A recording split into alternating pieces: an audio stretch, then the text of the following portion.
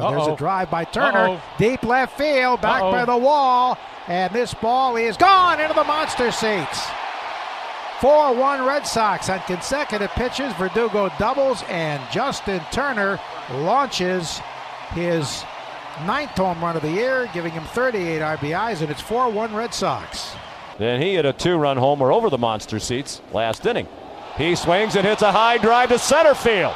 Way back is McKinney, and looking up, it is gone! A grand slam for Turner.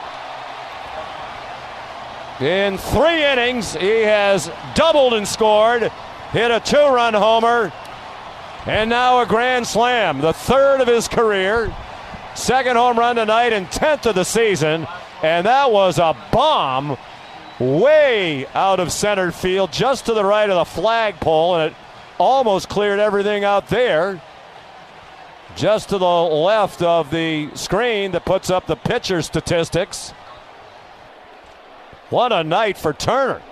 We get it. Attention spans just aren't what they used to be. Heads in social media and eyes on Netflix. But what do people do with their ears?